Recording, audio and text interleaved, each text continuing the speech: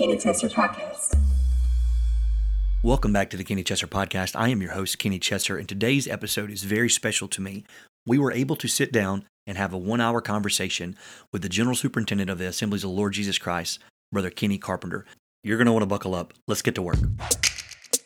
I don't know. It seems to me that he shouldn't be saying that. Well, what is it that you want him to say? Shut him down. The Kenny Chesser Podcast. The Kenny Chesser Podcast. Brother Kenny Carpenter is pastor of the First Apostolic Church of Maryville, Tennessee. He is also the General Superintendent of the Assemblies of the Lord Jesus Christ. He served as ministry director. He's been an evangelist in the department, given his life to serving an organization and the kingdom of God to impact the greater good worldwide. His heart beats for missions and missionaries and their families. He is a man of prayer, he is a man of integrity, and he is a man of dynamic leadership. My wife and I have been blessed by the Carpenter's ministry since the first time I'd ever heard him preach. We were also blessed enough to be brought in to his personal sphere of relationships, if that's something I can say. We have preached for Brother Carpenter. He's taken time to spend with me and my family through phone calls, text messaging. We've shared meals together. He's always been kind. He's never been in too much of a rush to take time to speak a kind word of encouragement to me and my family.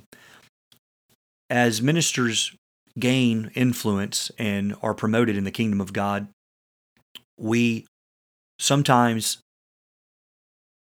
have this image of our leaders as if they are superhuman and superhero, and Brother Carpenter definitely fits those descriptions. Today's episode is special because what we tried to get at, and I feel like we accomplished, was to bring in Brother Carpenter's warmth and friendliness and genuine nature to an audience that may never get to sit down in a room with Brother Carpenter and experience that firsthand. I've been blessed to do that for many times over the years, and I don't say that braggadociously. It's just the grace of God that I've been able to experience such great relationships and have such great leadership. And so I wanted that to come out on this podcast. It can be called an interview, although I try to stay away from the interview format. Obviously, the conversation has to be guided. We want to know the direction we're going, and if you want to know ahead of the game, the tone and tenor of this conversation is to get Brother Carpenter to narrate the journey from a troubled teen to being called into the ministry, to being called into full-time evangelism, then being called to pastor, and then being called to lead a church. And then we ended, and it was some of the most, in my opinion, most impacting words that he shared, although all of it was great. But there at the end, when he started talking about his family, and the man is an accomplished man of God, but to operate at the excellence that he does in everything that they do there in Maryville and in the organization, to also be able to say all his children are serving God and love God and have wonderful, beautiful families that just are the picture of godliness and service to their local communities and on a national level. It's just mind-blowing that a man could be so successful in all those things, seemingly not coming up short in any of those. And Brother Carpenter, these are my words, not his. He would probably not say it in exactly those terms. I'm sure each of us know our own shortcomings, but I would just want to say that this conversation was special because I think it revealed a side of Brother Carpenter, and that was what we were going for in this conversation. And it's something we'll continue to do as we move toward more long-form conversations on the podcast. That being said, I must address this before we go any further. I recorded this 2 weeks ago in Potts Camp, Mississippi, at the Bethlehem Church of the Lord Jesus Christ. Brother Carpenter was preaching a camp meeting there, and one of the reasons that I have not done a podcast with multiple people on it, or the ones that I've done have been so rare, is because I only possess one microphone. And the other times that I've been able to do that, I've used other people's microphones, or I've been at a camp where we could set up late night. We could set up, as Brother Sean did that one time at Camp Knox. And so I actually went and purchased a new microphone for this conversation because I wanted it to happen, and Brother Carpenter was willing to do it. That being said, once I got there, to my chagrin, I realized that I was not going to be able to record exactly like I wanted to record with the equipment that I had. And so I had to scrap my old microphone. And so today I'm recording on a new microphone, and the conversation was recorded on this microphone as well. But once we get into the conversation, you are going to notice a drop-off in quality, and that was all my fault. Brother Carpenter was so professional in how he conducted himself in the interview. I only had the one microphone, and it is a newer microphone, and it does multi-directional. And so I had that setting, but I also had a boom stand. I was trying to get close to him when it was him talking. And so it took me about 2 weeks to get the podcast into a presentable way. And it's still not, in my opinion, reaching the levels we wanted it to reach. But the contents were so good, I wanted to post it anyway. So many of you are probably listening for the first time, seeing the name that's on the podcast. And I thank you. I encourage you to stick around, maybe look at some other episodes and consider being a subscriber. For the podcast, but there will be a drop-off in quality. I did my very best. With Brother Carpenter's permission, and commission, I guess, that Friday night of camp meeting, I asked him if it was okay to that I had made some mistakes in recording, and if it was okay with him to fix some things in post, and he gave me full permission for that. And he's so gracious. He actually said that if it's unsalvageable, because there were some clipping issues, I was having some distortion, and you might hear a little bit of that. I tried my best to get it out of the recording, but there's just certain things you couldn't do. He says, if it comes to it, we'll record this whole thing again. And that's the kind of man he is. And I said, well, if I have that opportunity, I'd rather do another episode. And he graciously committed to doing that as well. So one day in the future, we will have him back on. This conversation was great. And so without any further ado, Brother Carpenter, thank you so much for being on the Kenny Chesser podcast. It's great to see you today. Thank you, Brother Chester, so much. And I want to say, you're looking good today, my friend. You're looking good. So good to be on your podcast. Let's just let the audience know now that I invited myself to be on your podcast. I had heard about your podcast, and I was waiting. Several you had interviewed, and I said to my wife driving down to Mississippi, I said, I wonder if Brother Chester's going to invite me to be on his podcast. So instead of just waiting for you to invite me, I just invited myself. I just said, when are you going to have it? Well, in Bishop Carpenter's defense on that issue, I was not aware that it would even be a possibility. Of course, you have your wishes, and we know about wish making as humans, how often how far that takes you. And it was a dream to have you on and to hear you express interest in coming on. Man, my heart leapt within me, and I said, let's make it happen this week. And so this is the result of that conversation. And if you are familiar with Brother Carpenter, you've probably seen some of their excellent videos that they post online via YouTube, Facebook, and Instagram. They have such a great presence there. And what you've probably seen, everything that Brother Carpenter and that church does, there's a culture of excellence there. There's many ways to describe that church in Maryville. They are apostolic, no doubt. They preach the Word of God. They have sound doctrine. All these things are true.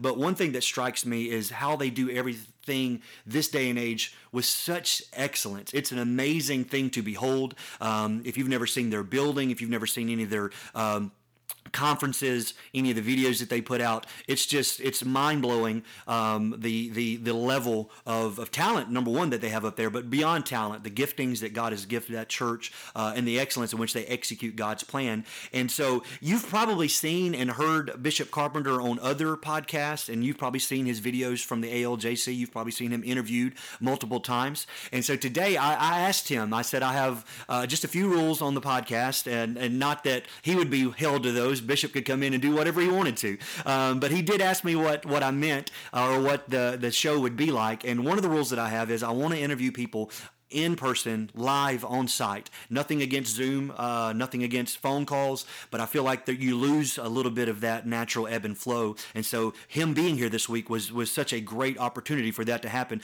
And then number two is I want the real person to show up. And many of you are blessed to know the man, the preacher. And I'm not saying there's two Brother Carpenters that exist, but you get that very great anointed man of God, that voice that you need in your life. But I know a Brother Carpenter that many have not had the privilege of knowing, and I hope this is not too presuming, but this man has been a friend, a leader, a mentor. There's so many roles that he has fulfilled in my life, but I wanted to get that very true, kind, considerate man on the podcast. And so Bishop, and I say all that, when I say Bishop, I hope I don't destroy all of that, but Brother Carpenter, let me ask you this. And I wrote these questions before last night you preached, or the directions I wanted to go today.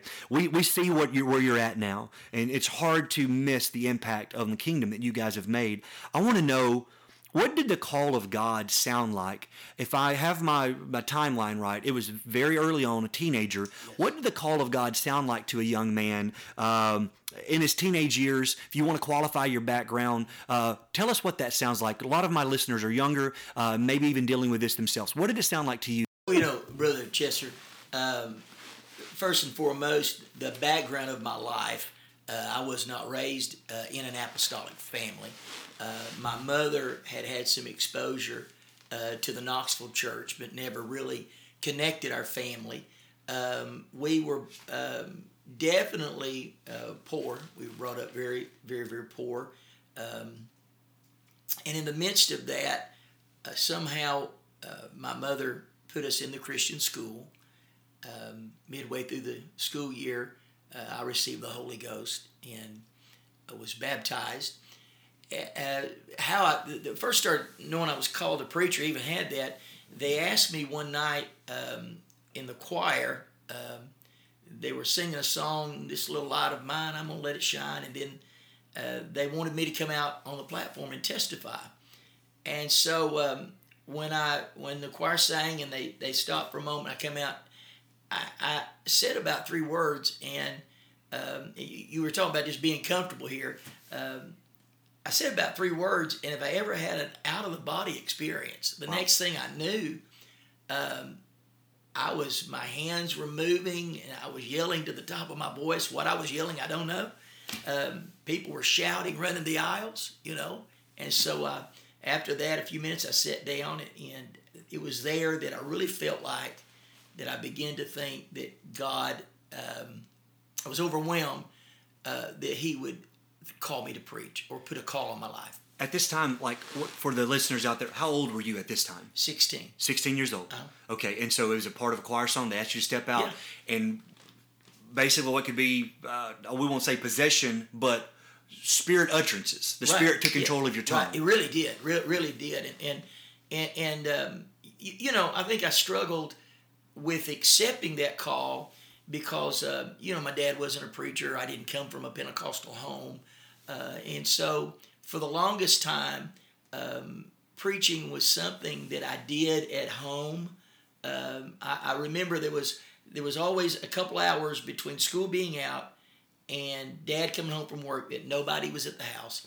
And there I would kind of do some praying and then some preaching. I just kind of preach, and pretend I had an audience and all of that. But it was more just, I just knew, Right. I just knew. Man, that's incredible. Let me ask you this. So you're 16 years old. You get that opportunity during choir to do a little exhortation. You had a miraculous experience there. What was it from then, and how long maybe do a little timeline from that point until when you started preaching publicly, your public ministry, and we know the legendary evangelist status has been conferred on you. I remember hearing stories about the ALJC evangelist department from my pastor when I started preaching, and there was no one like a Kenny Carpenter. How did a 16-year-old boy get there? My father died shortly after I got the Holy Ghost, and I got what was called then a certificate of hardship. It let me get out of school at 11 o'clock and go work. I was working construction. I was praying and reading a scripture where someone asked David, "Whither has your road led today?" And so I felt like the Lord gave me a message that would be entitled, it was my first message I ever preached, "Where has your road led you today?" And so I said to the Lord, I said, "If this is you, God, I want Brother McCool, Bishop McCool, to ask me to preach in chapel." Okay? And so a couple of days later, I was going by the Knoxville church. Bishop was out in the field there beside the church where the new auditorium is now, working on his tractor. And I stopped there just for a minute, and he came out from under the tractor, and he looked at me, and he said, "I've been thinking about you." He said, "Could you preach this Friday in chapel?" And so I said, "Yes, I can." And so I preached that message, and someone received the Holy Ghost. Wow. And then from that, he had me, I was helping Pastor McCool cut soffit for the overhangs there at the school, or at the church, on a Saturday. And I had, before that time, felt led to evangelize, And I remember once again telling the Lord that if it was your will, to let Brother McCool ask me. So I'm over there on the Saturday, we're cutting soffit, and he just turns around and says, "Brother Kenny, have you ever thought about evangelizing?" I said, Right. "Well, yes, Brother McCool, I have." And he said, "Well, next Saturday I'm preaching at Ed Davis in Johnson City, an anniversary." And he said, "I want you to come." And he said, "I'm going to introduce you to the district as an evangelist," So, wow, that was overwhelming. Right. And Let me ask, how old are you at this point? I was probably at that time right at 18. 18, okay. Okay. And I go to Johnson City. I had never preached outside the Knoxville church. I certainly had never evangelized. And so he got me up in the middle of his sermon, introduced me as an evangelist, said this young man would really bless your church, And that after the service was over, a man that pastored in Bristol, Virginia, Dan Bradley, he came up and he said, "Could you preach for me tomorrow night?" It was Sunday night. I told him I could come back and preach. And of course, I went back and preached, "Whither has your road led you today?" I had one message. The one. I was an evangelist. Oneness. I was an evangelist with one message. And so I went there that Sunday night to preach my one message. And lo and behold, Brother Bradley asked me to come back on Wednesday night and preach a 5-night revival. Okay. So I go back, and he puts me, he tells me the hotel that we're staying in. He said, "This is the hotel when Elvis Presley comes to town." He says, "This is where we put Elvis Presley." They put Elvis Presley, And so here I am, so nervous. I've got one message to preach, and I'm in that hotel room, and like Elvis Presley, there's a whole lot of shaking going on. I'm having to pray and get a message for each night. And from that, I got Bishop McCool asked me. He was scheduled to come to Boonville, Mississippi, and preach. And he said, "I'm going to let you preach on Friday night. Introduce you to the men there." He introduced me to a man named J.L. Pipkin. He pastored the church there in Blue Mountain, and J.L. Pipkin invited me for revival, and then it just seemed like from then a snowball effect. It just did. Wow. I've been in a similar hotel after revival, and mine was more of the Heartbreak Hotel. Well, that's probably the ones that the people that heard me preach stayed in. Oh man. Well, that's an incredible story, and I think it also shows early on. I mean, you're talking, and I don't want to date you as far as the decades, probably 80s, 70s, 80s? It would be the early 80s. Maybe Early 80s. 80, 81. Okay. And so you got to think, it's hard to not think in terms of nowadays, but no social networking. There's no way to say new minister here. No. So that pastor endorsement, right, especially coming from a Bishop Billy McCool. That's right. That was back before.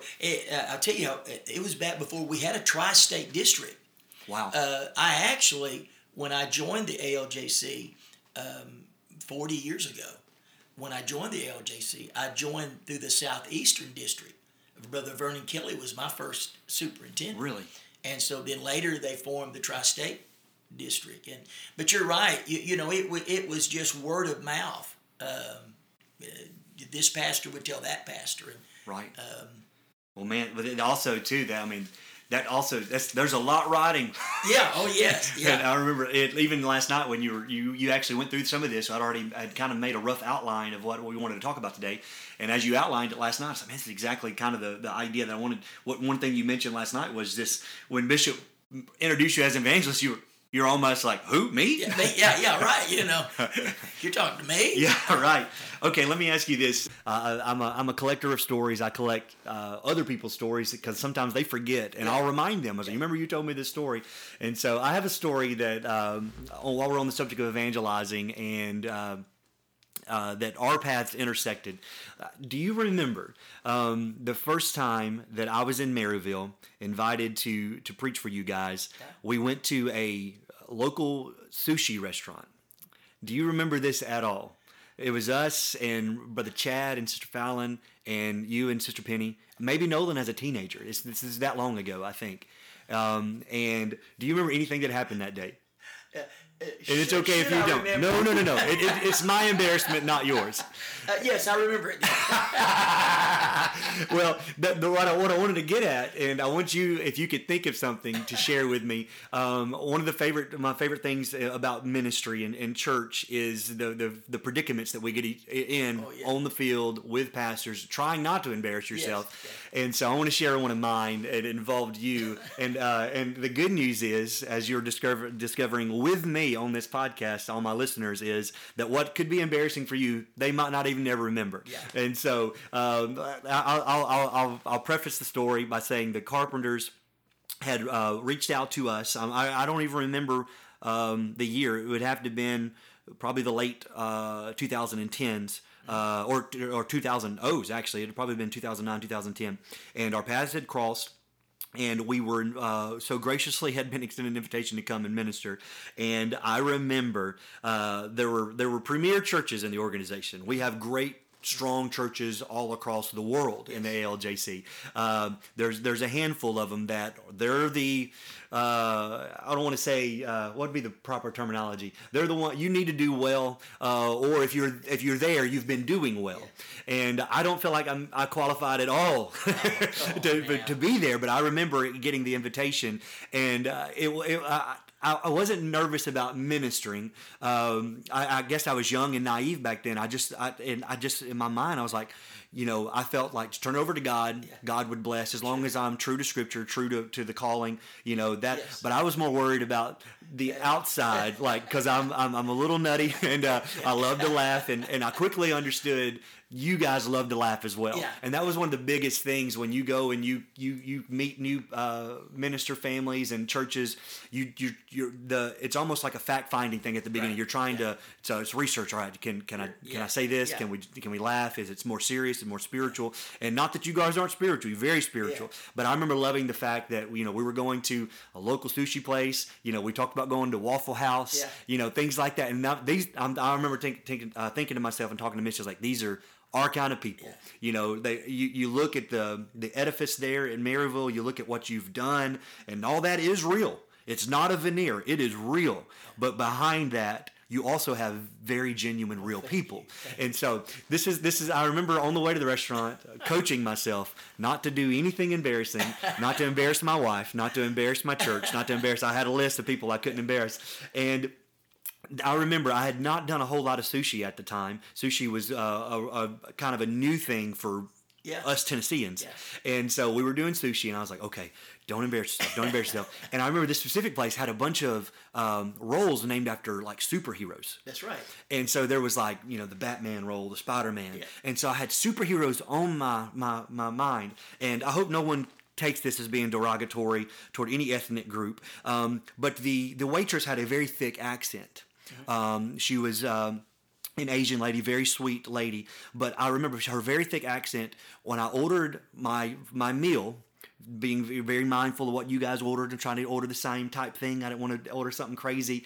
And I remember ordering a roll. It was probably some superhero style roll. And she asked me if I wanted super salad. But through her accent, it sounded like super salad. Yeah. and with the superhero mindset, I'm thinking, sure, I'll take a super salad. And when you're ordering around the table, it's like it's go time. It's you and the way everybody's watching you. What is he going to pick? What is he going to order? So everybody's looking at me, and I'm struggling through this conversation. And she says, "Super salad." And I said, yes. How big is this salad? Put a cape on it and fly it out here. And I said yes a couple times. And then I think it was Brother Chad finally threw me a lifeline. He goes, Brother Chester, she's asking if you'd like a soup or salad. I was like, oh. And then I just put my head down. I was like, well, that's it. Cat's out of the bag. No more hiding. And so let me ask you this. I don't want to put you on the spot. You evangelized successfully for a very long time. Can you think of maybe one story that you could share about maybe you getting into a situation where you might have put your foot in your mouth? I think about one, and of course there's many. Let me just say that there's many, but one I was in. Let's say between here and Vietnam, okay, and I was preaching for this church. And when I got there, I'd never been there before, and I got there, and all the kids in the church, the little kids and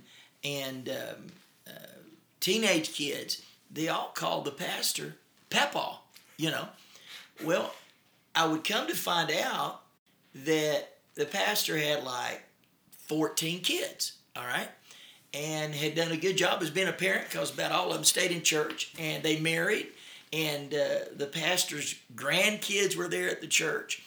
And so, I'm talking about, this man may have 30 grandkids, He's got 14 kids. And right. So after church, we go to their home to have fellowship. And the pastor's house, the kitchen area, looks like a mini youth camp, okay? It's got long tables. There's no little small kitchen. It's got long tables, and of course, all of his kids and grandkids are there. There's probably 30 people there, We're all sitting around and talking, and I just said, man, I would hate to be your papa at Christmas. Well, the room fell silent as could be, and one of them said, Papa doesn't believe in Christmas. Right. And somehow the Lord helped me because I said it this quick. I said, if I had that many kids, I wouldn't believe in Christmas either. so save the day, But, those are interesting times. That's great. That is so great. I love that you're so quick on your feet as well. And, when I first started evangelizing, I had never really been. I was actually 16 years old when I got in the church, and that was the first time I'd actually eaten a meal in a restaurant. Wow! I was 16 years old. We just didn't go to restaurants, And I can remember starting to evangelize and not knowing if they took me to an upscale restaurant, not knowing what to order. Like smothered chicken. Well, I thought it was a chicken with asthma. I didn't know. And so I would, a lot of times I eat food just whatever the pastor wants. Yeah, I like what he's got, And you like chicken livers? No, yeah. So it's been exciting. Oh, that's incredible. That's incredible. We're bumping up at 24 minutes, and I told myself before this that I wasn't going to hold ourselves to a time today because this is such a special occasion here at the Kenny Chester podcast. So let's press on and go forward from an evangelist. Now, those of you, I have a lot of listeners that aren't even familiar with the church organization. They might not even go to church. We get some interesting analytics around here from about 10 different countries in the world we have listeners from right now. Wow. Markets in the United States that I know that I don't know anybody personally there. Wow. So I'm very interested, and I'm sure the audience, if you're listening, you clicked on this episode today, you're very interested in this type of talk as well. I'm very interested. Okay, so you are, and you probably wouldn't say this, and I understand. I'll be the one to say this. Looking back in history, knowing that you're a premier evangelist, very sought after, very busy. You didn't. I'm assuming you didn't come off the field because the calendar was empty. I'm sure that you're still sought after. You still probably keep a fuller preaching schedule than most full-time evangelists at this time, and you're pastoring a church to have been for some time. Let me ask you. So we talked about your call of God. Then we talked about the call to the evangelistic field. For those that are preaching now, young preachers, and maybe they're at that stage, what did the call to pastor feel like? Like when did it begin to shift for you?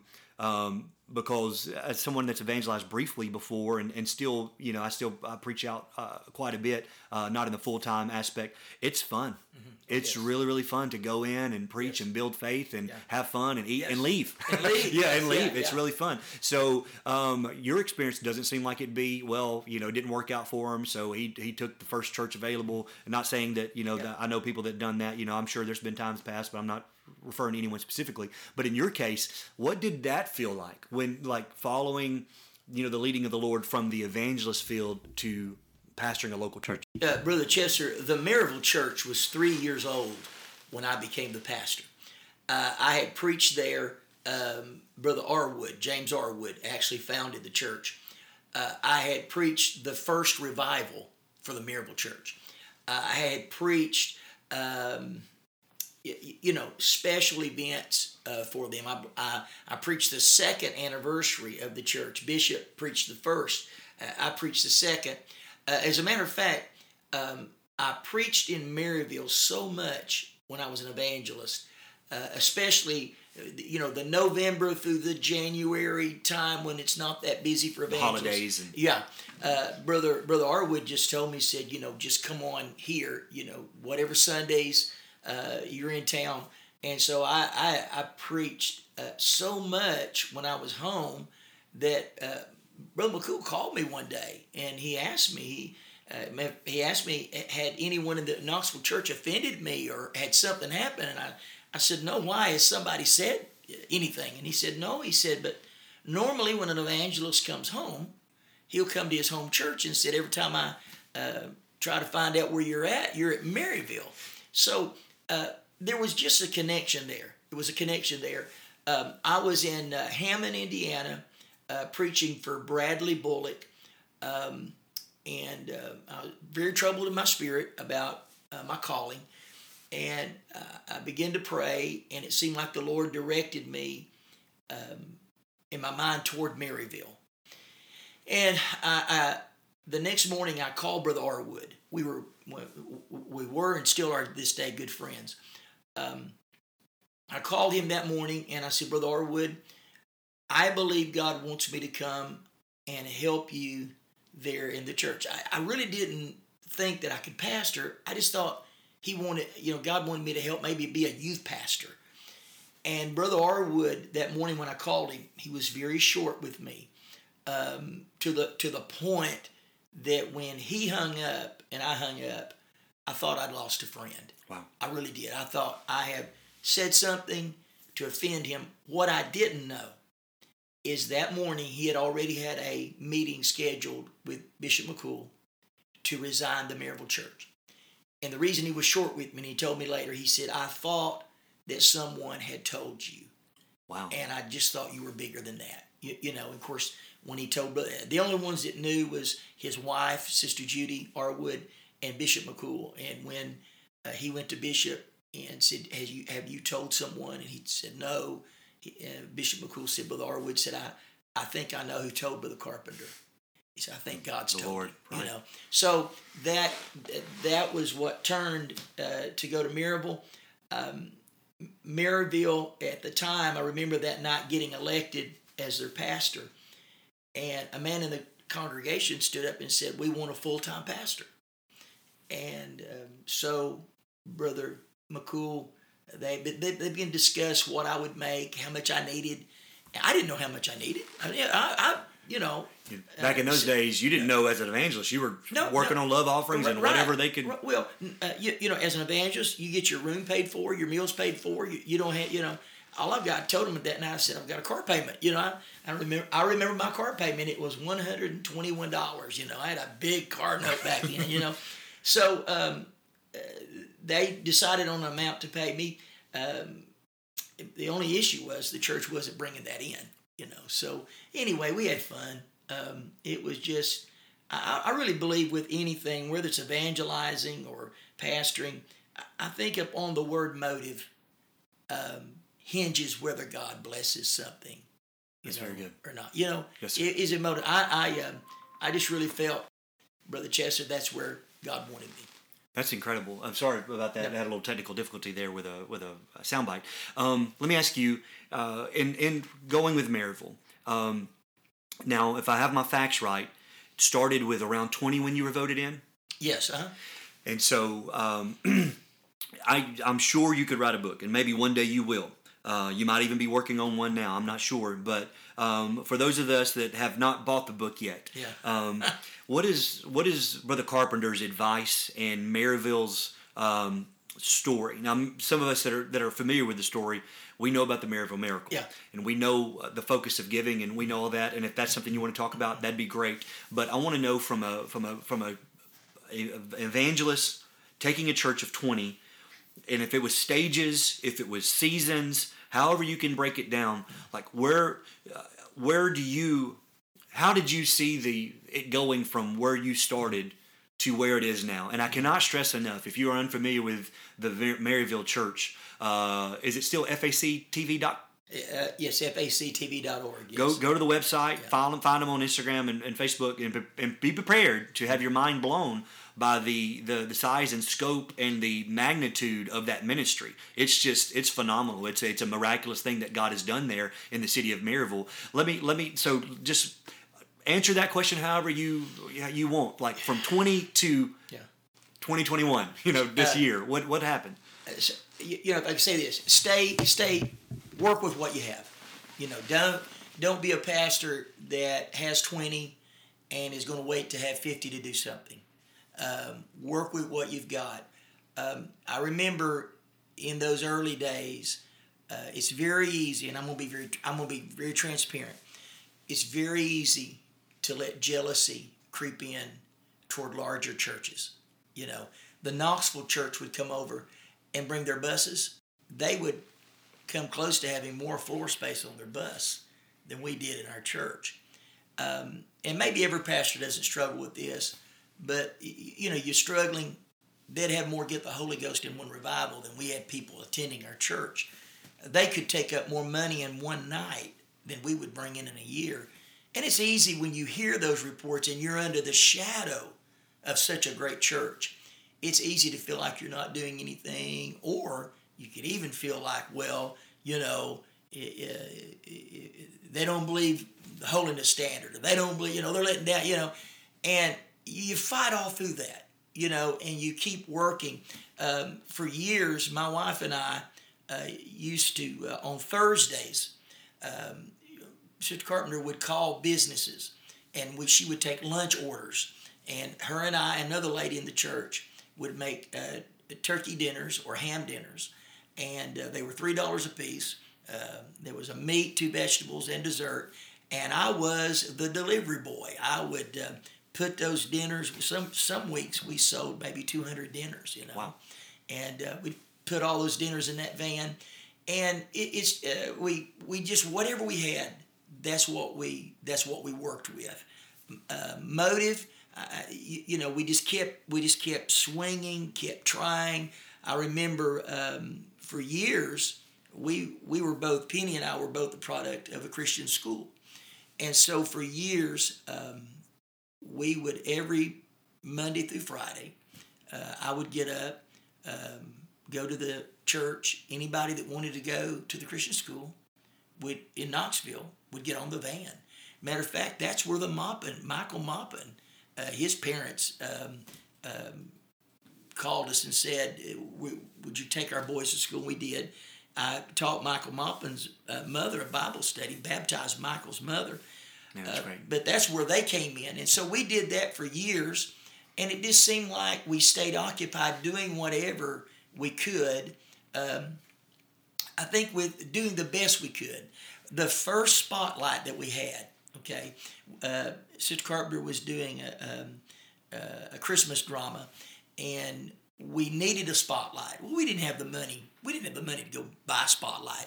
So a man in the church took a coffee can, okay, cut the end out of it, went to Lowe's and bought a spotlight and screwed it to the coffee can and screwed a handle on the coffee can, sprayed it black. And I sat there under the pew. That's so great. And that was my spotlight, and we did that and packed that little building out. We probably had a grand total of 80 there, But when you're running 20, 25, right. 80's a big number, Right. And so we just kept on and we kept on until we filled the building and we bought property. And it's just kind of like it's every level. We started our own Christian school eventually, and it just seemed like every level, God would just open a door. I mentioned this last night. In a lot of ways, I can't identify with struggle. I didn't say I can't identify with hardship. It seems like the doors have just always opened. It seems like I've often said if it's God's will, it's God's bill. That's great. And so it just seems like it's a journey. I don't think it's over by any means. No, sir. We've got a Bible school in the future. Matter of fact, this year, and I'll go ahead on your podcast and announce that I will be going to the architect this year to work on dormitories to be built on our church property. Man, that's incredible. Because I really... No, we're talking Bible college? Bible college. Wow. Yeah, to bring men and women from around our fellowship and other fellowships there for intensive training, and that we can send them out. We have got to produce more missionaries. We have got to start more churches. And we have got, the Assemblies of the Lord Jesus Christ is blessed with youth that are really high caliber. I mean, they're high caliber. I couldn't agree more. These youth that are here at this Mississippi camp, right. They're just like waiting to be seen. Right. It's almost as what we might not have in quantity, we overcompensate with quality. And there's no doubt. There's no doubt. I agree with that. And I just want to facilitate. I want to have a place where Brother Erickson and the team we're working on it right now. We have ruled out it being a 4-year Bible college. I personally feel we don't have that much time left. And so we're looking at more like a 2-year Bible college of intensive training. Training in people skills, how to win souls, how to relate to sinners. Some of us have been away from being a sinner so long, we forgot what it's like to be a sinner. And there's just different things I've got. That's my goal. I love that. I don't think I've ever heard that story about you guys selling plate lunches and you being the delivery boy. And, it actually brought back to my mind, I used this quote, it's been 2 or 3 years ago, I was preaching a revival, and I used this quote. I think it was Rich Mullins, the songwriter that wrote Awesome God back in the 90s, Our God is an Awesome God. And I don't know if he was preaches or what, but I read a quote in a book that he said that David didn't start out his day looking to slay a giant. He was simply delivering food, and the giant got in the way. Very good. And it's this idea, that speaks to go about your business, what God, your Father, has sent you to do. Take care of your brethren. Be doing that.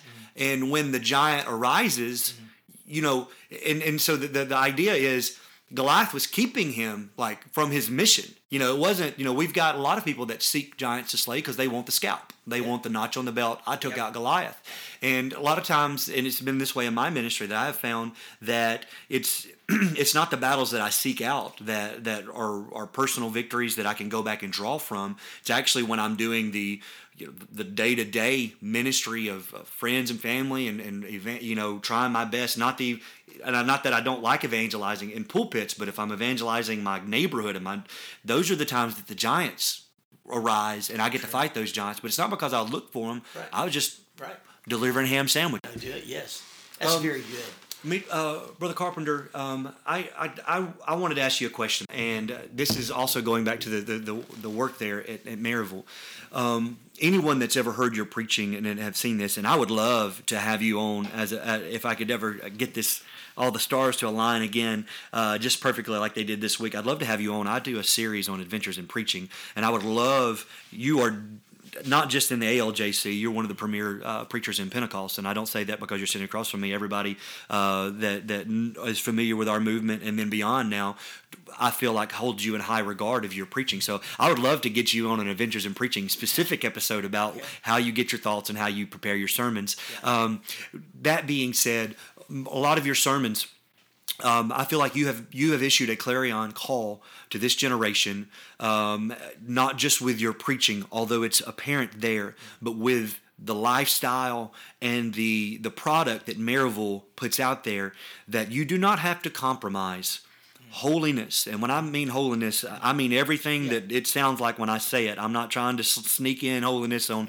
So I'm talking about an apostolic belief of a standard of living that is separate from the world, and that brings glory to God, and that empowers the people that live that way. And I love that you were honest enough to say earlier that, there is a tendency, if you're struggling in work, to cast aspersions on your brethren. And this is the issue that you raise sometimes, like, well, they must, there's obviously, if they were preaching as hard as I preach, if they preach it, if they give the full counsel, then they would run people off. Now you're on the other side of that curve, and you obviously have not let down, at all. So maybe encourage us on this. I know they'll have a lot of preachers listening to this. How were you guys so effective at maintaining apostolic identity while evangelizing a very secular world? I know that we're still in, you're still in Tennessee. We still get the benefit of that Bible Belt type, that village, that type. But you guys, this world, there's hardly a place in our world right now that isn't heavily secularized and worldly. And so how did you guys do what y'all did while maintaining strong apostolic identity? Brother Chester, that's a very good question. When you think about it, I think over the years we have learned how to present holiness in a way that is not offensive. It's the beauty of holiness.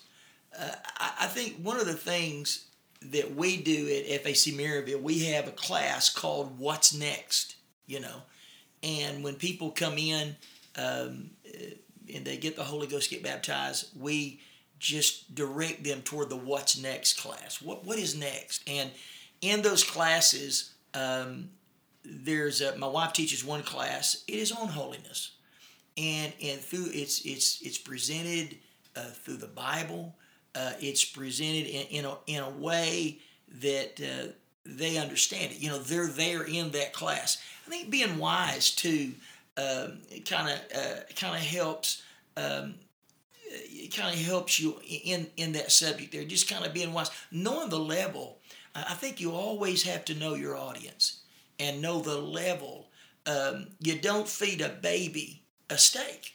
You know. Right. You may have it in the kitchen, but he can't digest that. Right. And it's good for some people. Right. It's good at that level. Right. And so you just keep that. And then I think leadership. I think this is the importance of leadership. You keep your leadership focused.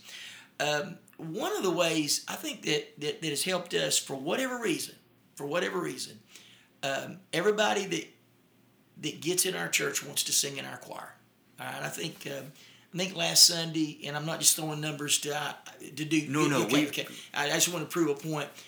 I think last Sunday we had 175 people in our choir. Wow. Okay, and my wife says that we don't use people to build a choir.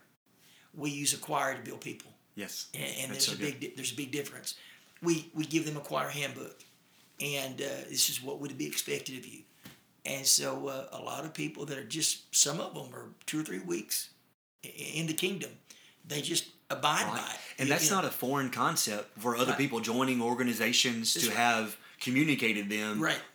For this level of involvement, to buy into this organization, to represent this Right. organization. Right. I think sometimes we get in our mind that that people are going to run away from that when Right. in our society there's many institutions that condition people for that already. Right. And it's not a negative thing in those atmospheres. They know, like, you dress for the job that you want, like if you're in a corporate world, and so it's not. It's like, I want that type of influence or that type of authority in the company. Yeah.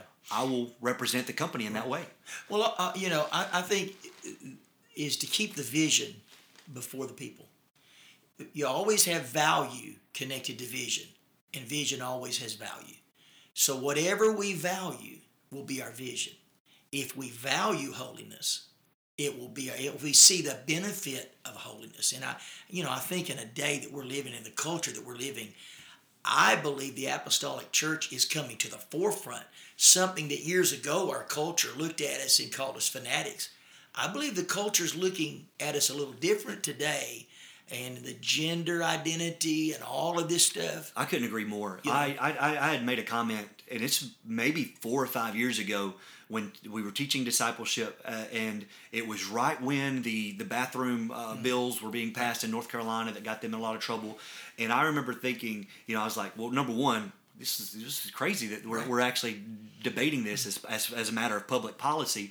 But I remember in a group of church, we were talking about our discipleship program. I said, this right here shows the wisdom of all those years of our pioneers of this message, that there is value in the distinction. Yes. And again, I couldn't agree with you more, that I feel like as the world gets more secular and more immoral, that the moral laws as put forth in the Bible, and that truth that the church can preach and still should be preaching, will be elevated to a position where people will see the wisdom in that. That's true. Again, value and vision, they always go hand in hand. It always amazed me when I read about when Judas sold Jesus. I mean, what price do you put on a man that can walk on water? What price do you put on a man that can raise the dead? So when Judas is negotiating with the Pharisees about a price, 30 pieces of silver, he ought to laughed. Yeah. But he accepted it because that's how he valued Jesus. He saw Jesus as someone like a slave master. He sold him for the like price of a servant. Right. And if you value something little, you see it little. You can't. But when we're beginning to see, like you just so beautifully said, that our forefathers, they had it right. Right. That's something I've been thinking about for a while. Is I heard is actually a psychologist and an evolutionary biologist, not really debating, but in a conversation about the meaning of truth and what truth is. Obviously, as spiritual folks, we know the Word of God is truth. He is truth. He's the Word made flesh. I get all those things, but as a thought of truth, I heard a guy arguing from the standpoint that truth can be when you say, if you fire off an arrow and you can state as it's flying true, which means that it is traveling in the direction that it should be going. Mm-hmm. Is it flying true once it's released?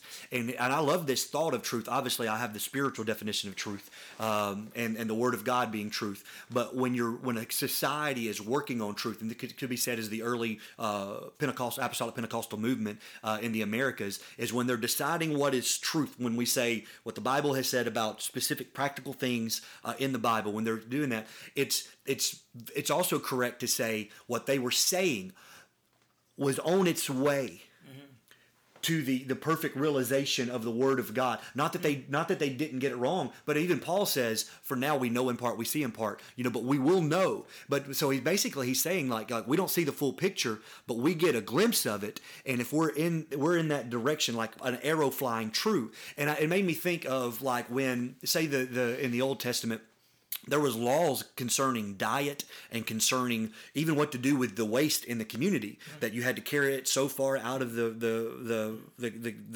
campground and bury it and do all these things, and they didn't know about biology, right. They didn't know about health and medicine, right. But they had this idea that was keeping them safe before they can explain it with science, before there was germ theory, before there were all this stuff. And so what they were doing was true and truth, even if they couldn't explain and articulate exactly why. Right. And so it's like a directional thing. It's like it's flying true.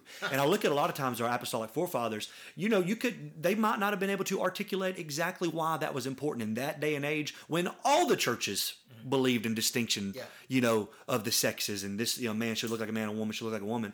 But I look at it and say, even without the articulating arguments, now we have scholarship, now we have apostolic colleges they didn't have back then. Now we can articulate it. We've got the books for it. But even then, they let that arrow fly, and it was flying true. It was true. That's right. I had a gentleman that was a next door neighbor, an extremely educated man. He was the head pharmacist there at the hospital in Maryville. And he came across the street one day. He said, I would like to give you some information. He said, I believe that you can preach this. And I'm thinking, now, I wonder what this is going to be about. And he told me that there is a vitamin, or there is something in the blood that it has to do with blood clotting. And throughout your whole life, you have this ability for your blood to clot. But there's a certain day in your life that this chemical in your body is at the highest it will ever be. And he said, it's the 8th day of your life that you have this chemical that peaks to clot your blood. And of course, it was the 8th day that they would circumcise a child. That's incredible. So for blood clotting. For blood clotting. Right. Okay. So I doubt they really knew what the 8th day was about.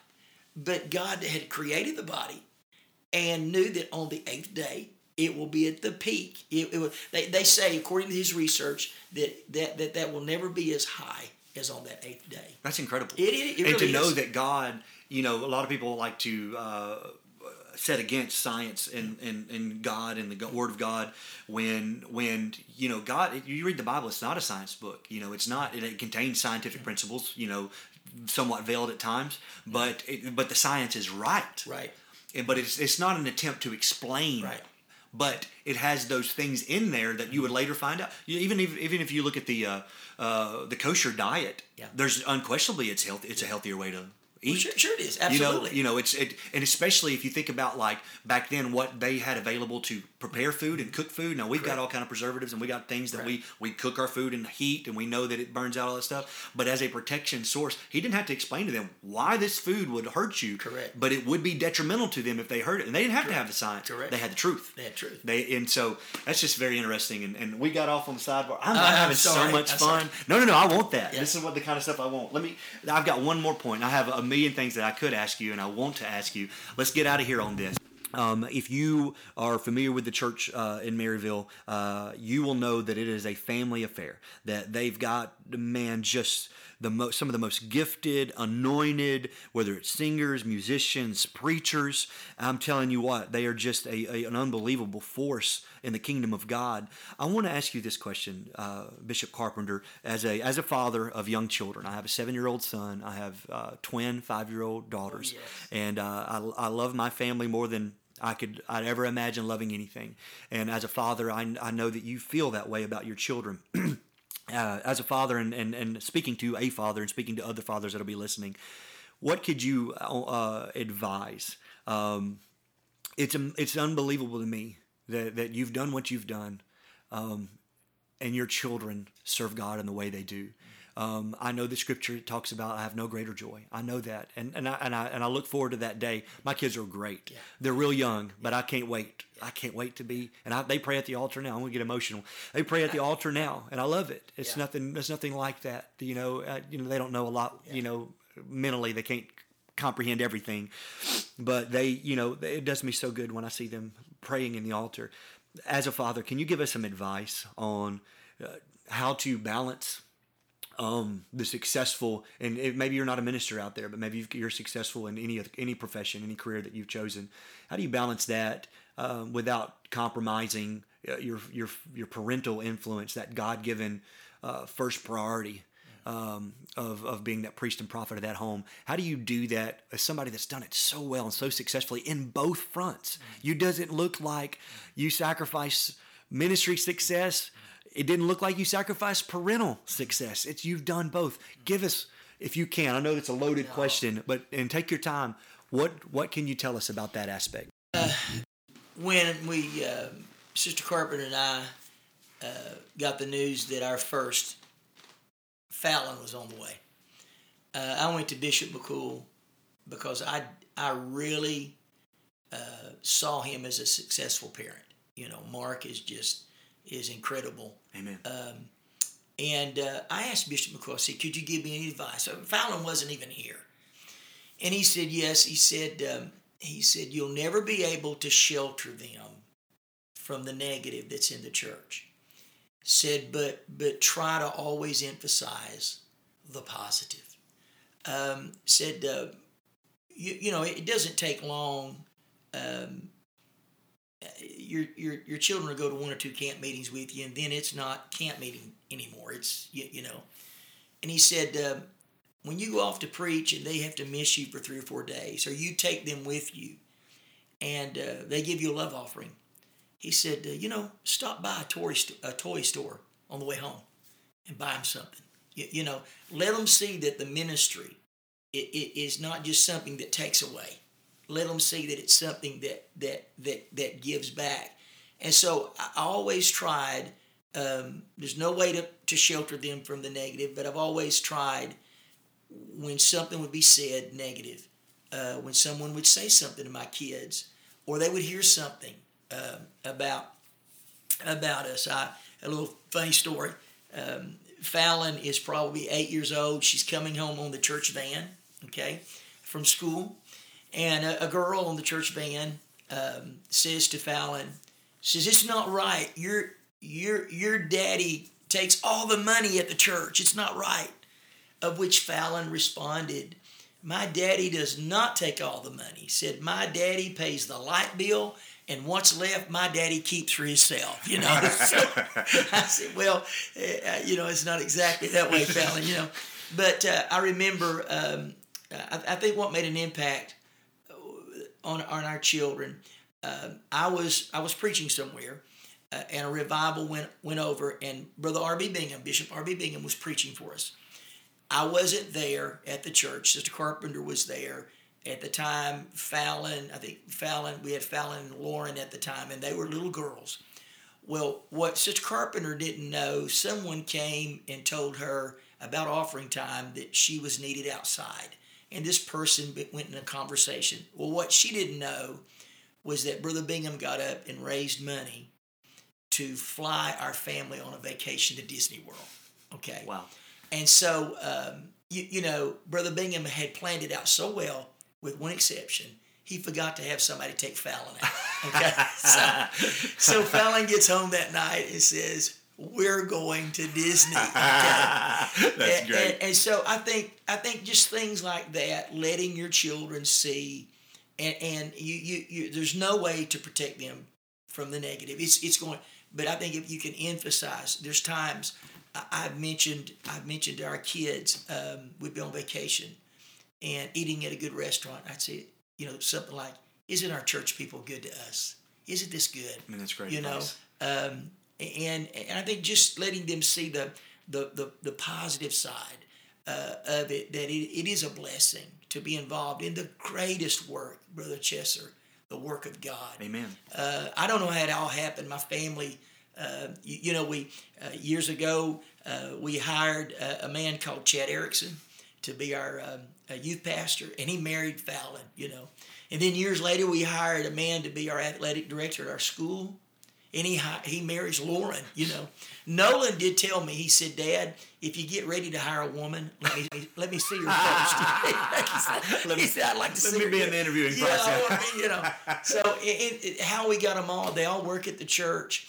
Our church doesn't resent that. It's, a lot of folks think, wouldn't they resent this, and they don't. It's just a beautiful chemistry that we really, and I mean, every pastor ought to feel this way. We really have a special thing going there. You guys definitely do. It's a special thing going.